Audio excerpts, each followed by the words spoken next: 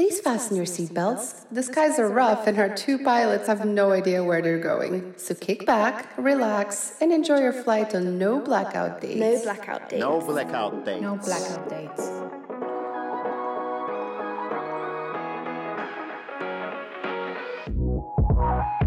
The border guard was like really kind of like stern. He was like, "What's this?" And I was like, "Oh, it's glue." I was like, "Why have you got glue?" I was like, We're sniffing it, obviously.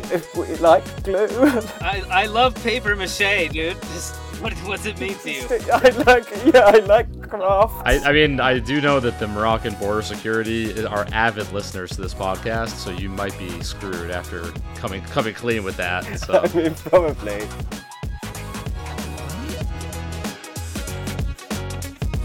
What's up, everybody? Welcome back to another episode of No Blackout Dates. My name's Tim. And I'm Eben.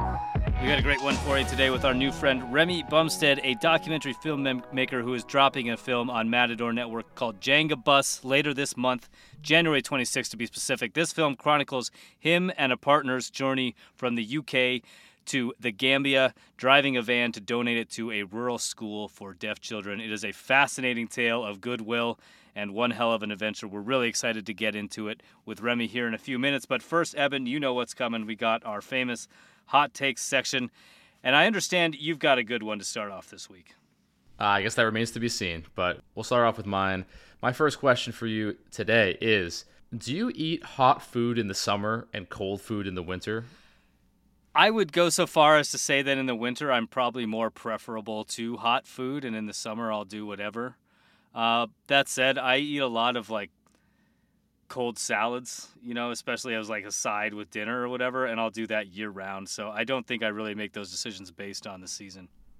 Okay. Because I've always felt weird because I don't take the season into account at all when I order food. It's like I can crave ice cream in the middle of January when it's 2 degrees out. I will eat I love French onion soup. I'll order French onion soup in the middle of summer when it's scorching hot out. Doesn't matter. And people are always like, really? You're eating soup right now? But you think about it, you're in a restaurant, right? The restaurants are pretty much the same temperature. They're temperature controlled. It doesn't matter what's going on outside. I'm in the restaurant. I feel like soup. I'm going to eat soup. Doesn't matter if it's July. Right.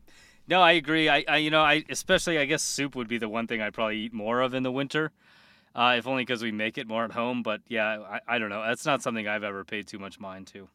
Yeah, I guess if you're walking around outside and it's really hot, then I would be more likely to crave ice cream on a hot day than I would if it's -2.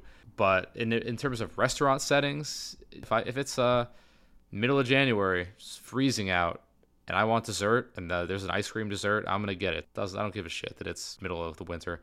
Right, and you know what? Few things are better than fish tacos on the beach in the summertime, and that's a hot dish. So. Now, speaking of hot dishes, I got another hot take, and we're talking about vegan restaurants, because a few of those are popping up in my town, and I don't know what the demand or demographic is for that right now, but do we need entire restaurants dedicated to vegetarian and vegan food? I mean, I'm going to say yes. There are some good takes on that. I think the one thing they're going to have to contend with is that they're immediately limiting their audience base, and restaurant profit margins are razor thin as it is, even in the best of times. So I feel like it's a tough sell to stay in business for a long time doing that. That said, I think most major cities have very successful iterations of that. So yeah, I have no issue with that, and I think if you have a diet like a very popular dietary restriction, it probably makes sense business-wise to open a restaurant that's solely dedicated to that. But I think that these restaurants don't cater specifically to vegans and vegetarians. They cater to a more general audience who are under the impression that a vegan vegetarian diet or menu is more healthy than a non-vegan vegetarian menu. Like, I don't know how many vegans live in my town. I live in a town of 18,000 people, and there's a new vegetarian restaurant opening up in a month. And there's a few other similar spots, like very like ultra organic, farm to table, healthy stuff. And that's all great. But I feel like there's enough options on regular restaurant menus for vegetarian people that a whole restaurant isn't necessary. Like, I can go to any restaurant in town as a vegetarian and find stuff to eat. I guess yeah, it's something you'll have to wait and see in your town. I would think in a progressive place like Massachusetts, it might be successful. But I mean, I will say that vegan options on restaurant menus have gotten a lot better, probably over the last 10 years. But if all there is like a fried veggie burger that's probably just a boca patty pulled out of a box and thrown in the deep fryer, like that's terrible if that's the only thing you can order on a menu, Right. But I think the scene has gotten a lot better recently. Most restaurants now have specific entrees that don't have meat or avoid certain dietary restrictions. Well, the more I think about it, I actually think a gluten-free only restaurant would be more successful. Because think about it, gluten-free stuff on menus of regular restaurants are just kind of token menu items. They're not good. It's like, well, we need something for the gluten-free people, so we're going to have 2 or 3 things that are gluten-free. And that's from knowing a few gluten-free people who have this problem all the time. There's like one restaurant they can eat at in my town that has like a few decent gluten-free options. There's a lot of gluten-free people nowadays, whether it's for celiac or from personal lifestyle choice. And if you had a whole restaurant dedicated to making good, quality, fresh, gluten-free recipes, you don't get that. That's hard to find at the grocery store. It's hard to find in restaurants. That, I think, people would really eat up, no pun intended. Right. No, I agree. I'd be curious to try a gluten-free restaurant as somebody who has vocally mocked gluten-free dishes. Oh, yeah, I do all the time. But I still think if I was going to start a restaurant, it would 100% be that rather than a vegetarian restaurant. All right. Your turn, Tim. Hit me with something. All right, Evan. The first one I've got for you today, I was reading this article the other day about fear. I don't have any to answer your question. Yeah. Okay. Well, good. Then your answer won't be good here. But it got me thinking back to before I went to Colombia a few years ago, and this ties into what Ross Borden said on the episode about Saudi Arabia. Stereotypes about destinations. I found myself nervous before I flew down there, for no real reason other than things I'd always heard about Colombia. And I'd done my research. I had planned. I knew everything. I knew you had to get in the front seat of the Uber instead of the back seat of the Uber. I had done a fair amount of research. I had a phone full of notes. Still, I was nervous. And I felt the same way before I went to Bali in 2017. And not so much because I was afraid, but because I was thinking in my head, like, am I crazy for doing this? Am I crazy for, like, going and renting a room in this place and going to co-work and not knowing anybody or have any idea what it's going to be like when I get there? Like, is that something you feel? I would say that twice I felt that way. The first time being when I went to Israel, which was the second international trip I'd ever taken, the first being England. And I was like 21, 22 years old. And in my mind, the Middle East was full of terrorists, as we talked about with Ross. So I was like, okay, like Israel, there's all these on the news, you hear about it all the time. The West Bank and the Gaza Strip, and there's bombings, and there's the Iron Dome and all this stuff. And they even took us to the Syrian border. You could hear the bombs from the Syrian civil war really far away.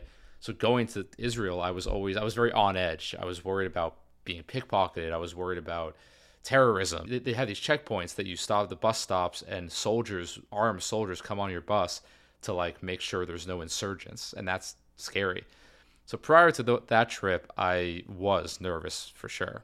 Part of that was a lack of experience traveling, and part of it was just seeing the news and thinking that I was going to get blown up by a terrorist. Unfounded. It felt incredibly safe the entire time. The second time was when I went to Bulgaria. A little more seasoned at traveling this time, but I'd never been to Eastern Europe. And Bulgaria, I'd been told people are always looking to take advantage of you.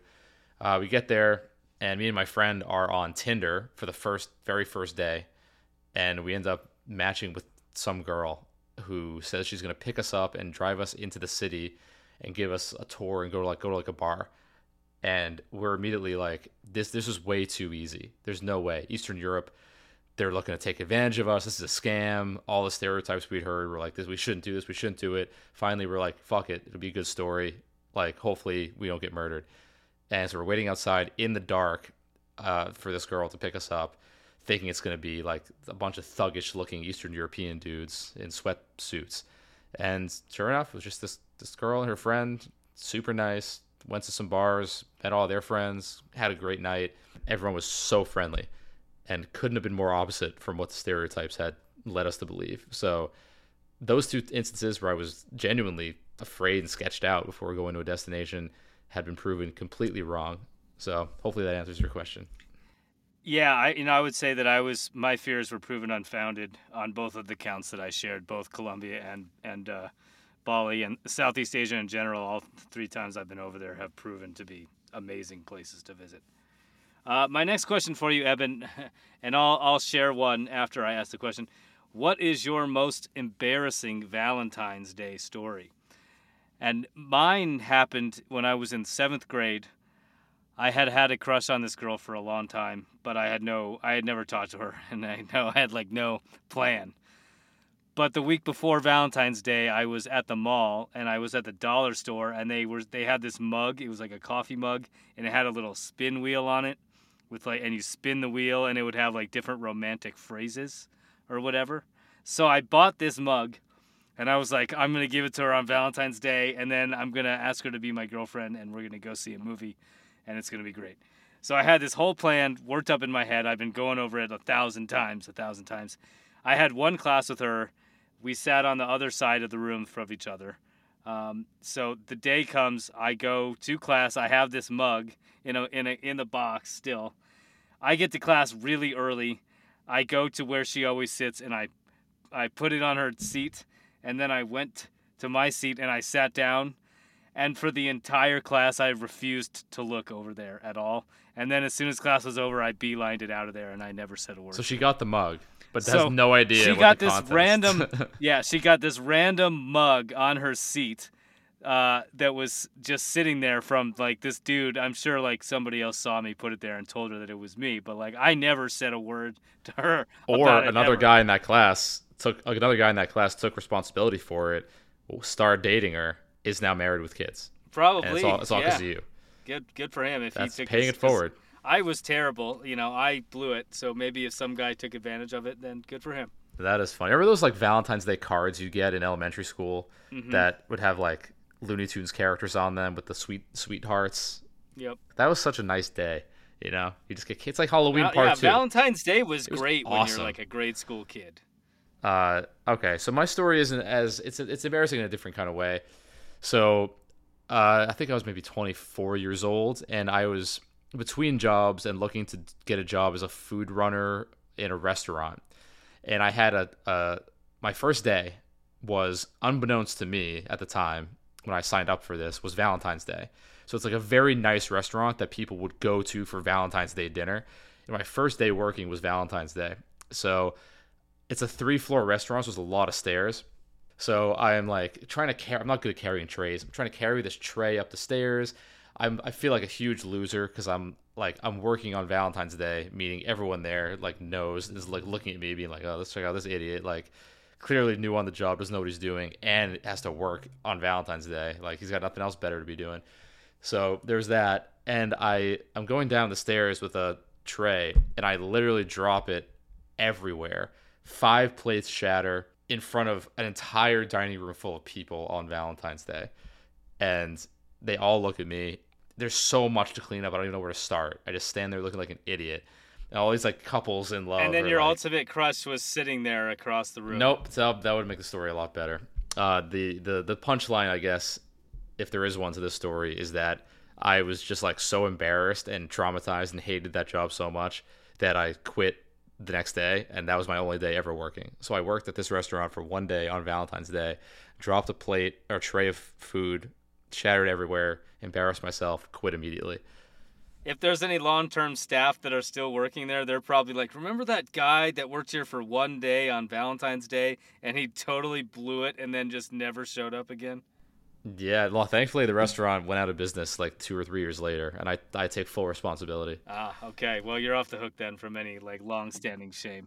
Yeah, the Valentine's Day fiasco of 2014, they still call it. Yeah. All right. Well, we're hoping for no Valentine's Day fiascos in 2022, but before Valentine's Day, we've got a great interview with Remy, and we'll get into that right now. We'll see you on the other side.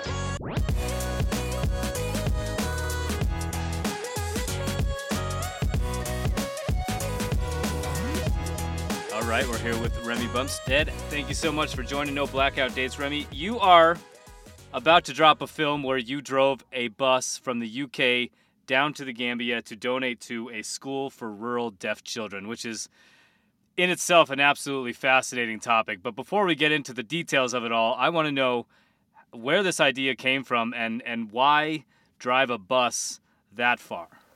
I mean, it came about because I was actually in the Gambia at this deaf school making a video about the project and about kind of life for deaf children in the Gambia.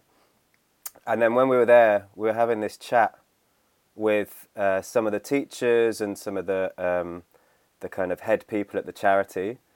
And they were saying how there's still so many deaf kids in these like really super rural parts around the school who have no way of getting to the school. So they were like, oh, well, there needs to be a bus, you know, like... and then that was just the first initial thing. But then at the same time I was there was this like Dakar rally thing, which is basically where people like drive to Dakar and beyond with cars and then they sell them. So I was like, oh, why don't we, you know, fundraise to get a bus, we'll drive it, and then at the same time we can use this whole process to kind of raise awareness about the charity, about deaf education in the Gambia. And also equally, I mean, it would be a pretty sick journey to do. So it was like, you know, the main thing was, you know, get this bus and raise awareness for the charity. But also equally, you know, like, I obviously put my hand up first, being like, oh yeah, I'll do the journey, I'll do the drive. So, Anna, what were you doing in your everyday life, job-wise, when you decided to do this? 'Cause I think a lot of people, when they hear, oh yeah, I just drove from London to Africa on this crazy road trip that took, you know, weeks, they're like, how do you have time to do this? So how did you carve out time to make this trip a reality? I mean, I'm lucky in the way that my job is making films, and largely for charities. So, and also, you know, like various other kind of filming jobs, but being, you know, freelance allows me to be able to carve out the time. And in terms of the funding, I mean, this started in like early 2018, which is when I was there first. But it wasn't until like 2 years late, 2 years that we actually set off. So it was like literally 2 years of fundraising. And so many times I was like, oh, it's not going to happen, I'm going to give up. Like, but we just kept on going. And then actually it wasn't until like the last few months before we set off that suddenly we got this, because there was a lot of like drip funding from like friends and family and kind of that GoFundMe type stuff. But the stuff that really helped was we got like a few big chunks of funding from a few different organisations.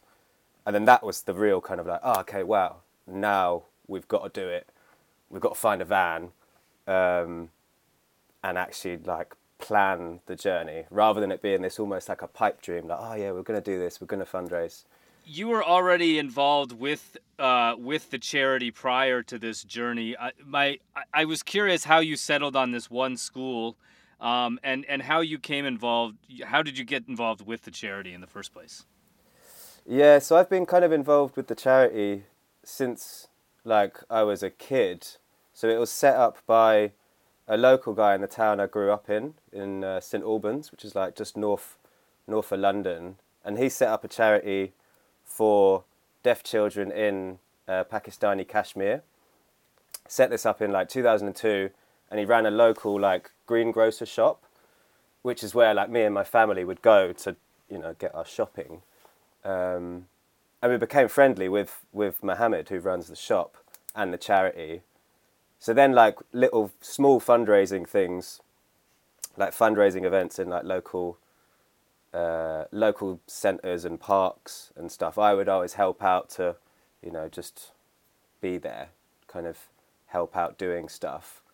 And then as I got older, when I kind of started moving in more into like filming and especially filming with charities, that's when Mohammed asked me to come out to the school that he'd set up through this charity, Cadect, in the Gambia. And then that's when this kind of whole project started. But I've been kind of loosely connected, helping out and volunteering with Codect for quite a few years, since I was a kid, basically. So when you're planning a trip like this, because I think people who plan road trips, it's kind of one of two categories. I know this isn't just a typical fun spring break kind of road trip. This had a humanitarian kind of purpose. But did you plan out every stop? Did you have like, okay, this night we're going to stay here, this night we're going to stay here? Or did you, and like, maybe do some pit stops for sightseeing? Or are you kind of just winging it, hitting the road, seeing how far you get, seeing what the elements are, and then taking it from there? Yeah, well, I mean, this journey, it was hard to fully plan it.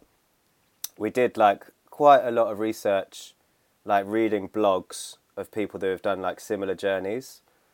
But those blogs are always like so vague. You actually, in truth, we had no idea like what we were getting into. Like we felt comfortable to a certain degree, but I think it was also, I mean, it wasn't, I don't want to say like we were totally reckless and careless. Like I feel like we did a lot of planning, but in terms of the actual route, like the road, you can't deviate that much. Like once you get into Morocco, and especially when you get down to like Western Sahara, there's only one road, like there's only one route you can really go. But then in terms of like where we stayed, we would just see how we'd get on. We did a lot of wild camping, camped out in petrol stations, found the odd like camp spot through different apps. Like there's an app called iOverlander, which is kind of like a community run app where people post different campsites or different like wild spots. So we used that for quite a lot, because that also had lots of good advice about certain checkpoints. So there was like certain kind of road checkpoints in different countries, and they kind of gave tips of like how to get through, or like if you saw a certain person, you like went over to him and kind of gave him like a pack of cigarettes or something, because you knew that he was the one that's going to like allow you through. So a lot of it was like just totally on the fly, but then also we did use kind of these apps and kind of reading the odd blog here and there to kind of give us a little bit of the kind of lowdown. Can you take us through a little bit of what the route actually looked like, just to give people a sense of how huge the scope of this trip was, what countries you passed through?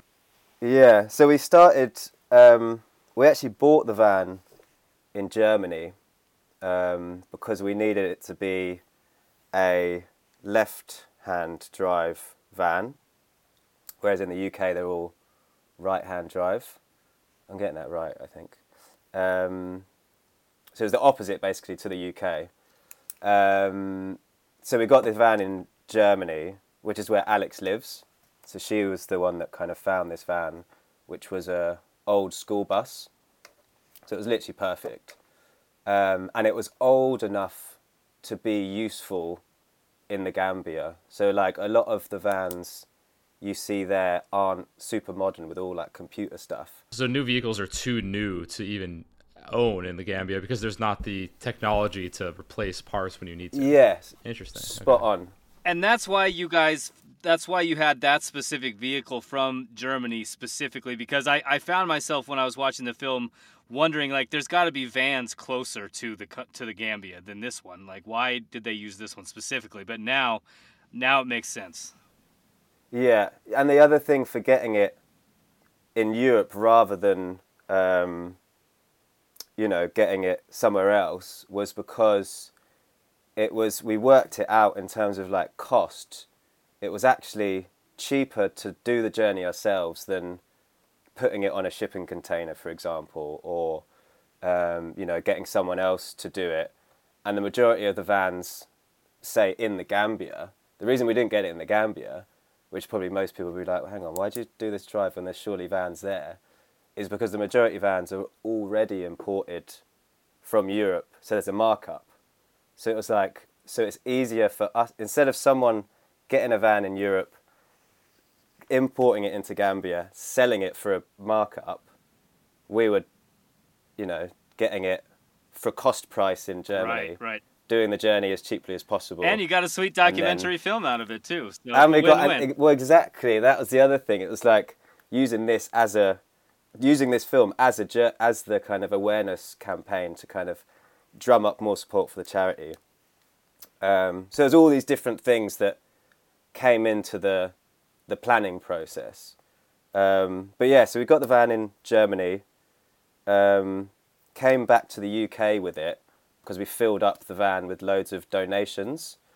So we started in the UK, took the ferry from Calais from Dover into Calais into France, went through France, went over the Pyrenees mountains into Spain, through Spain, and then down from Spain into the bottom of Spain, into the north of Morocco, into Tangier, and then we went through Morocco, over the Atlas Mountains, down into the Dra Valley, because this is where we had planned to meet with the organisation working with nomadic families in the desert, and then stayed, a bit of time in the desert with them, then came back towards the coast, went down through the southern Morocco, into Western Sahara, down from Western Sahara over no man's land,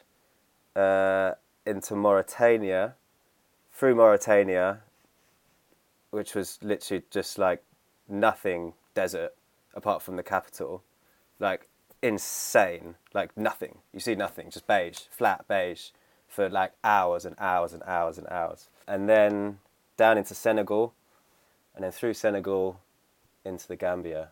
How many times did you have to answer the exact same question from people who saw the bus and asked you, like, oh, what's that school for the deaf sign? Like, what are you guys doing? And have to tell the exact same story like a million times.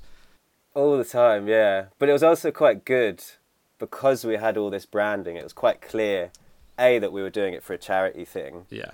And B, it was an intrigue thing. People were like, oh, what are you doing? So then we got to say the kind of same story over again. But it also helped with like borders. I was going to say that I feel like that probably helped you avoid trouble, possibly, because if someone's looking to like, definitely, I don't know, be a dick and pull you over or give you trouble at the border or rob you, it's like if they can read it, assuming they can read what the bus says, it's like, we'll let this guy who's driving the school for the deaf bus go.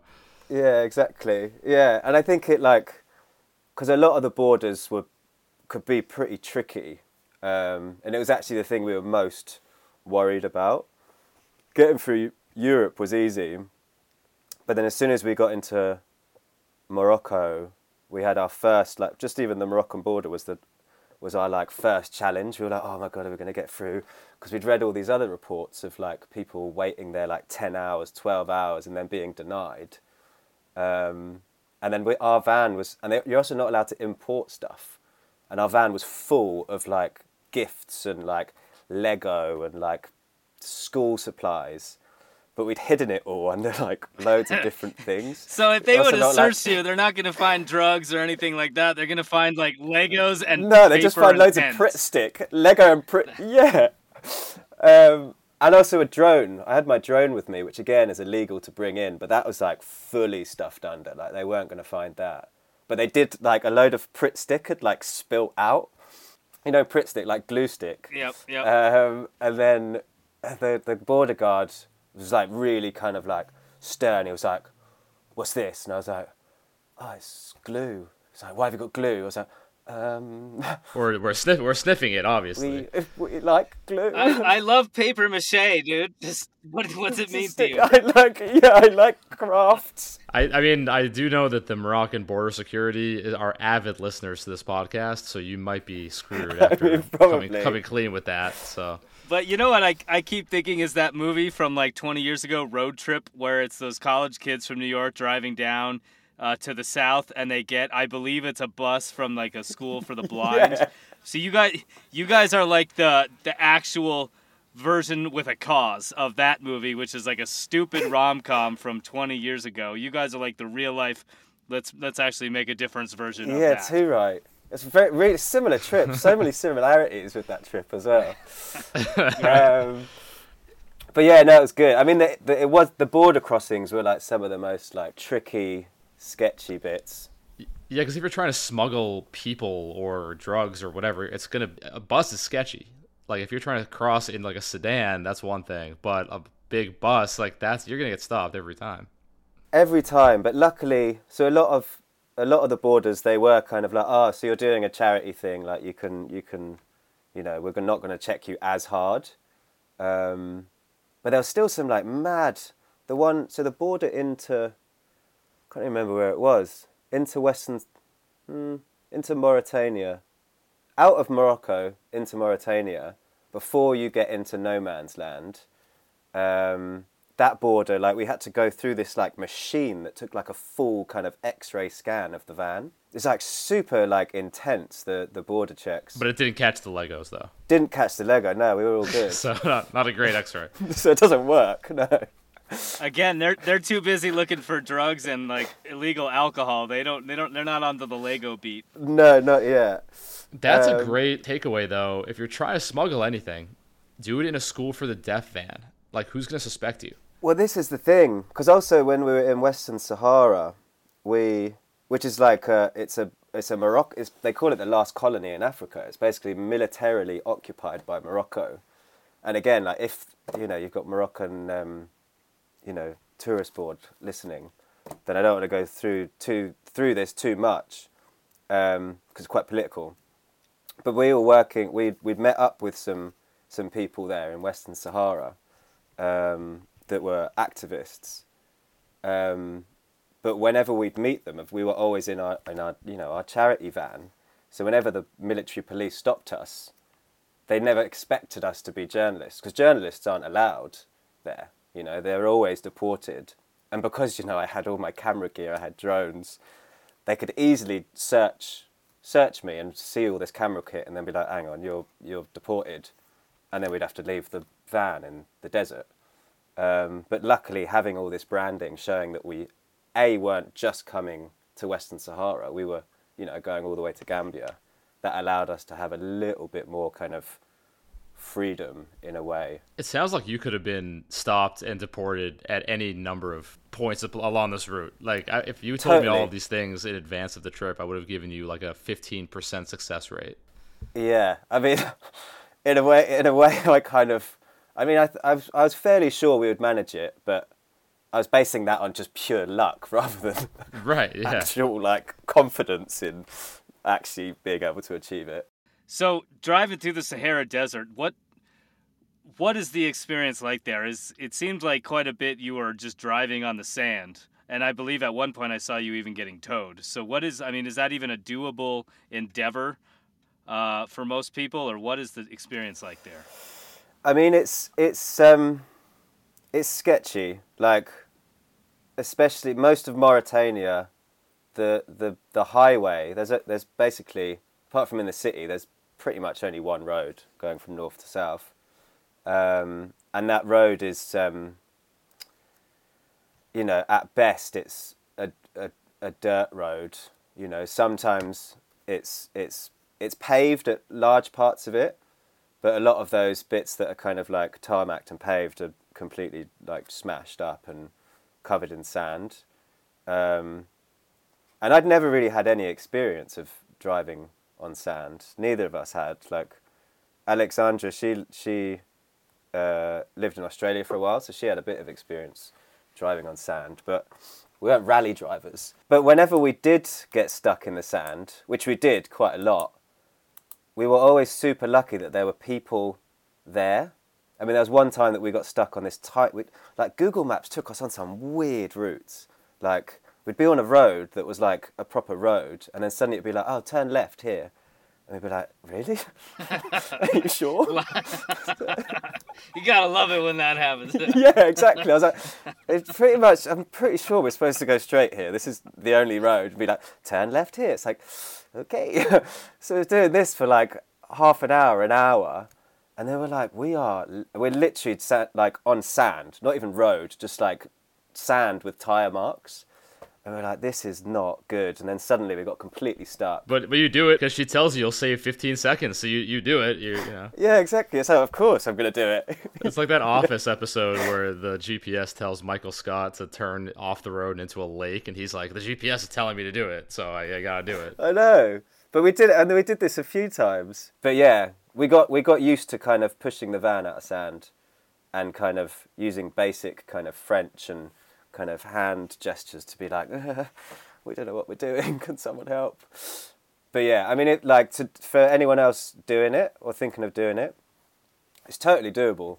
It's totally doable. Just expect the unexpected, because you never know. I'm still in all these like Facebook groups about like overlanding through Africa, and it's amazing. Like so many people do these kind of journeys, but usually in like big kind of like 4x4 rigs, and then we did it in a transit van, but it did it. It's being used every day as a school bus now, so it's a good van. I miss that van.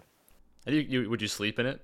Yeah, so we slept in, we had a little tent with us as well, but after like 2 nights we realised that we couldn't both sleep in it because we'd realised we bought a one-man tent by accident. So we'd take it in turns. One night you'd sleep in the tent, the other night you'd sleep in the van. All that preparation for border crossings, for disguising the toys, then you go and buy a one-person tent by accident. And we bought these little camp chairs as well, but they're for children. So like, we couldn't even sit on them. They were so uncomfortable. You're keeping the theme consistent. At least you can just give them to the kids. Well, exactly. We gave them to the school afterwards, so they're being again. It was all part of the thing. Gave the tent as well to the school. I guess kind of to expand on that a little bit. So there's a lot of content creators, I would say, that probably want to use some of their time and their skill set to give back to charities. Outside of making a far-flung documentary film, what would you say are some of the best ways for people to do that? Because particularly in Africa, it seems like there's an almost overwhelming amount of organizations to donate money to, but you don't really know where that money is going to go. And a lot of people want to be on the ground. So what are some of your tips?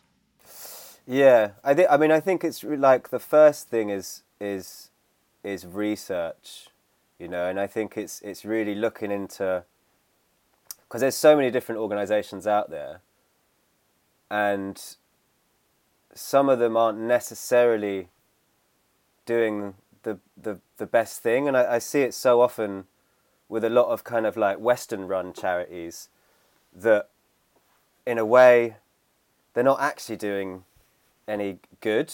A lot of small kind of charities are, but I've seen it a lot that some kind of organizations run by Western people that have kind of gone to Africa, for example, are kind of almost perpetuating these narratives of everybody in Africa needs help.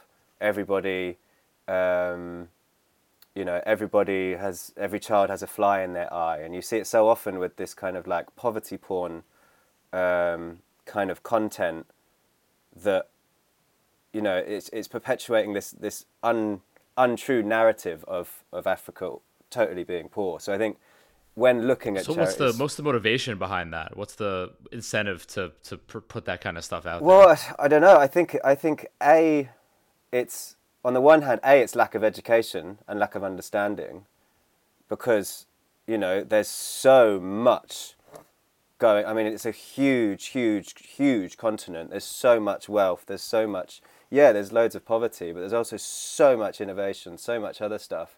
Whereas a lot of people in the West tend to focus on the kind of the poverty stories. And I think a lot of large organizations, and I think a lot of the stuff that was kind of put out a lot from like Live Aid and all these big kind of organizations, they started this kind of narrative of like, flies in the eyes. And I think because it pulls on people's heartstrings, people are going to be like, they're poor there, I need to donate. So it does, like in terms of a fundraising thing, sometimes that kind of narrative works, But I think in terms of advice for people looking to get involved more and do more potentially, is have that on your radar of like, what is this organization really trying to do? But that's tricky.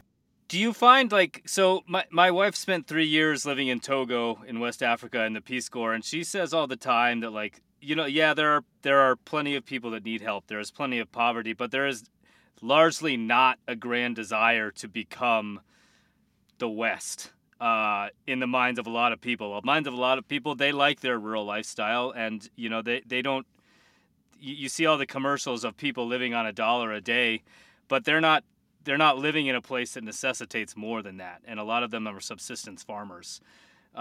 Did you find that there is a desire to modernize or change from their way of living, or do you find a sort of contentment among people? I think it's a tricky one. I think it's so nuanced because on the one hand, there's so many structures and kind of like grand government kind of big financial institution structures, which have totally crippled parts of the developing world, and it's totally unfair what's happening in terms of lots of these loans that need to be repaid, and things like that. So there is a need for fairness, economic fairness, and economic freedom and ability to access education, for example. Like, education's key. But I think in terms of this idea of, wanting to be more like the West, I think there is that in it to an extent, in the sense that the grip of kind of globalization and of kind of Western media and music and all that stuff, that literally touches kind of every part of the globe, it seems. But in terms of becoming like the West in terms of society, I don't necessarily think it's like a blanket, like, yeah, everyone wants to be like the West. Because in a way we have so much wrong here in terms of the way our society runs and how unfair it is and how, our lack of community, our lack of kind of, shared economy stuff. Whereas in rural parts of Africa, community is key, like people, even family structures are larger. It's not just necessarily like biological nuclear families. It's the whole kind of community as part of the family. And you've got like loads of aunties and loads of uncles. And it's a sense of shared living, which we lack here a lot. Yeah, we talked in a previous episode we were talking about Saudi Arabia, and we were talking about how people confuse modernization with westernization, and how while modernization might be a good thing with relation to Africa, westernization isn't necessarily the same thing or a good thing or what they want. Yeah, exactly. And I think there's so much, even in terms of kind of knowledge bases and big organizations, there's so much good stuff and like powerful stuff which is totally homegrown in Africa. And you go to like places like Dakar, for example, in Senegal, there's just like a massive city like anywhere else in the world.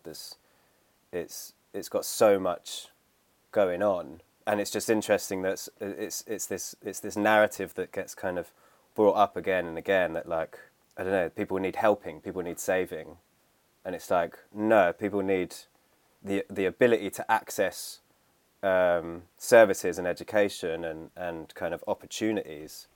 Everyone's can do it and should be able to do it in their own way. Yeah, it's interesting how, like, growing up, you think that all of Africa needs help, and that all these charities are. Because it's what we're told. I certainly it's what we're told. Our education is so flawed. Yeah, and it's almost like, do you think like, is there some kind of ulterior motive toward having charitable organizations designed to help all these different facets of African life to make them more like Western life? And it seems on the face of it that it's whether they asked for it or not, it's a good thing, funneling money and resources into these regions that we consider to be underprivileged. But the more we learn about it, it's like, is that a good thing? Is that what they want or need? And why are we so seemingly hell-bent on helping people that don't necessarily need it or want it? Yeah. And I don't know the answer to this. Why are we so invested in casting ourselves as the saviors of Africa? Yeah. Well, I think it all comes back down to colonialism, really.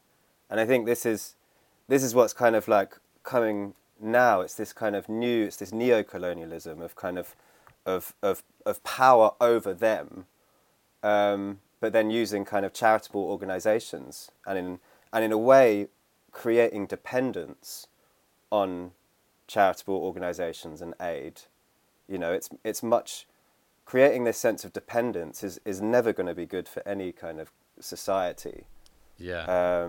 So that's why there needs to be the key thing, I feel like, with kind of development aid and stuff. It's about creating, again, access to resources, access to education. Education, for me, is the most important thing in any society, whether it's like here in the UK or in the US or in the Gambia or anywhere. Education from the ground up is where true change will happen. And I think this is also the interesting thing that I find with video is that, like, going back to what you were saying about school, you know, like we're given this narrative, and we're also given this kind of sense that, oh yeah, everyone's different, you know, and like, yeah, everyone's different, but that's great. But what video, I feel, has the power to do is to, in a way, connect to people who may seemingly be completely different to you. You know, to a child in the Gambia or wherever. But when you can kind of connect to them on screen and on camera, and kind of also see a part of you in them, in terms of like. So I say this all the time, and I feel like a broken record sometimes, but my favourite thing to film, which didn't actually make it into this video, but, oh no, maybe it did, I don't know, is someone making a cup of tea or a hot drink, because it's such a universal human thing to do, you know, like we all make a hot drink wherever we are, whether it's in a hut in the desert or in, you know, a flat in New York. It's such a human, visceral thing, you know, like, and when you see that on screen, someone else is doing it, you see a part of you doing it, and you're like, oh wow, we're all doing the same thing, but the way we're doing it is different. And I think breaking down those stereotypes and those built-in stigmas and stuff that we all have, or that we've been conditioned to kind of believe through our kind of society and through our schooling, I feel film can just break it down and create a sense of oneness, you know. I don't want to be too lofty, but film has the power to change the world, man. Well, I think you're exactly right, man. I think that's a great way to close it. Thank you so much for coming on, Remy. Thank you so much. Again, check out Jenga Bus on Matador Network, January 26th. Remy, thank you for joining us, and we will see you next time. Nice one. Thanks a lot.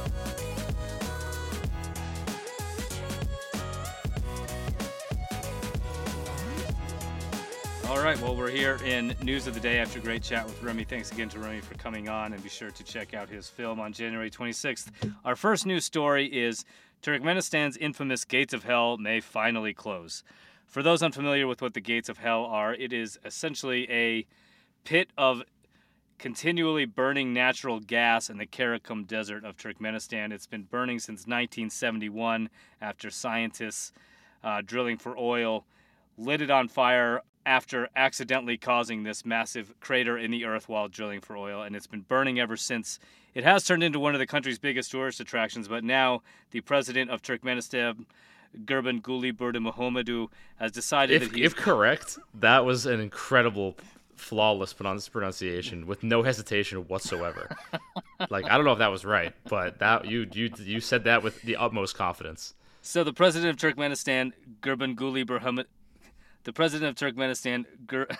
I'm not editing any of this out, I hope the president, you know. No, the first one was the best one. But if the president of Turkmenistan, Gurbanguly Berdimuhamedow, has anything to do with it, he's going to shut it down in the hopes that he can use the natural resources within the gates of hell to better serve his people. I guess there'd have to be some studies done, and maybe he's done them, as to whether the natural gas in there would benefit better than the tourist draw. But I don't know. I'm not surprised that it's happening, Eben. I don't know what your thoughts are. I'm surprised it's lasted this long. Yeah, I guess so. It's funny because I feel like some tourist destinations that become really, really popular like this almost become what foreigners associate with the country itself. Like, I don't know anything about Turkmenistan. Couldn't give you a single fact about Turkmenistan, but I know that of the existence of this cool Gates of Hell attraction, and I've always been like, that seems cool. I want to go there. And to me, when you say like, oh, yeah, there's some environmental concerns and there's economic opportunity that's being lost, I totally understand that. From a government, from a political perspective and economic perspective, might make complete sense to close it. But for me, I'm still like, oh, that sucks. That's like their one thing, because I don't know anything about Turkmenistan. So from like the ignorant Western perspective, I'm against this because I don't know anything else that the country has to offer. So I think that closing this would have a huge impact on tourism, and that they really would need to have a concerted effort to highlight some other aspects of the country that would be enticing to travelers. Right. Well, part of it, from my perspective, again, as a Westerner, is that Turkmenistan is not A, an easy country to gain access to visit, and B, an easy country to visit even once you do have a visa. So shutting down the country's most famous tourist attraction doesn't really make any sense to me. But I will admit that, yeah, I don't know the backstory of why the president wants to do that, besides the fact that he wants to use the resources to better serve his people. So maybe, And what's the president's name again? Gurbanguly Berdimuhamedow. You got it. Well, whatever his name is, in 2019, he was filmed doing donuts next to the gas crater in a rally car. So taking the photo up there, so it looks like he's changed his tune and maybe wants to close it now. Well, as the story closes, and maybe it's a fitting close for this segment too. Maybe decisions like this are why Turkmenistan is the quote-unquote new North Korea of travel. Interesting. Well, we'll have to dive into that at some point in the future. Well, speaking of the gates of hell, we're going to talk about vegan-only travel. And this article coming up for us here is Vegan-Only Travel? Trip company tempts curious travelers with $500 off Europe vegan tours. It's basically about a trip company called Kentucky, a tour provider, that is offering $500 off of its 8-day Vegan Food Europe Explorer Tour. It's open to both vegan and non-vegan travelers, but vegan food is the only thing on the menu. They're visiting vegan spots in cities across Eastern Europe this summer. What do we think about this? Do we think that you can get an authentic travel experience that's true to the cultural traditions of the places you're visiting when you're only eating vegan food?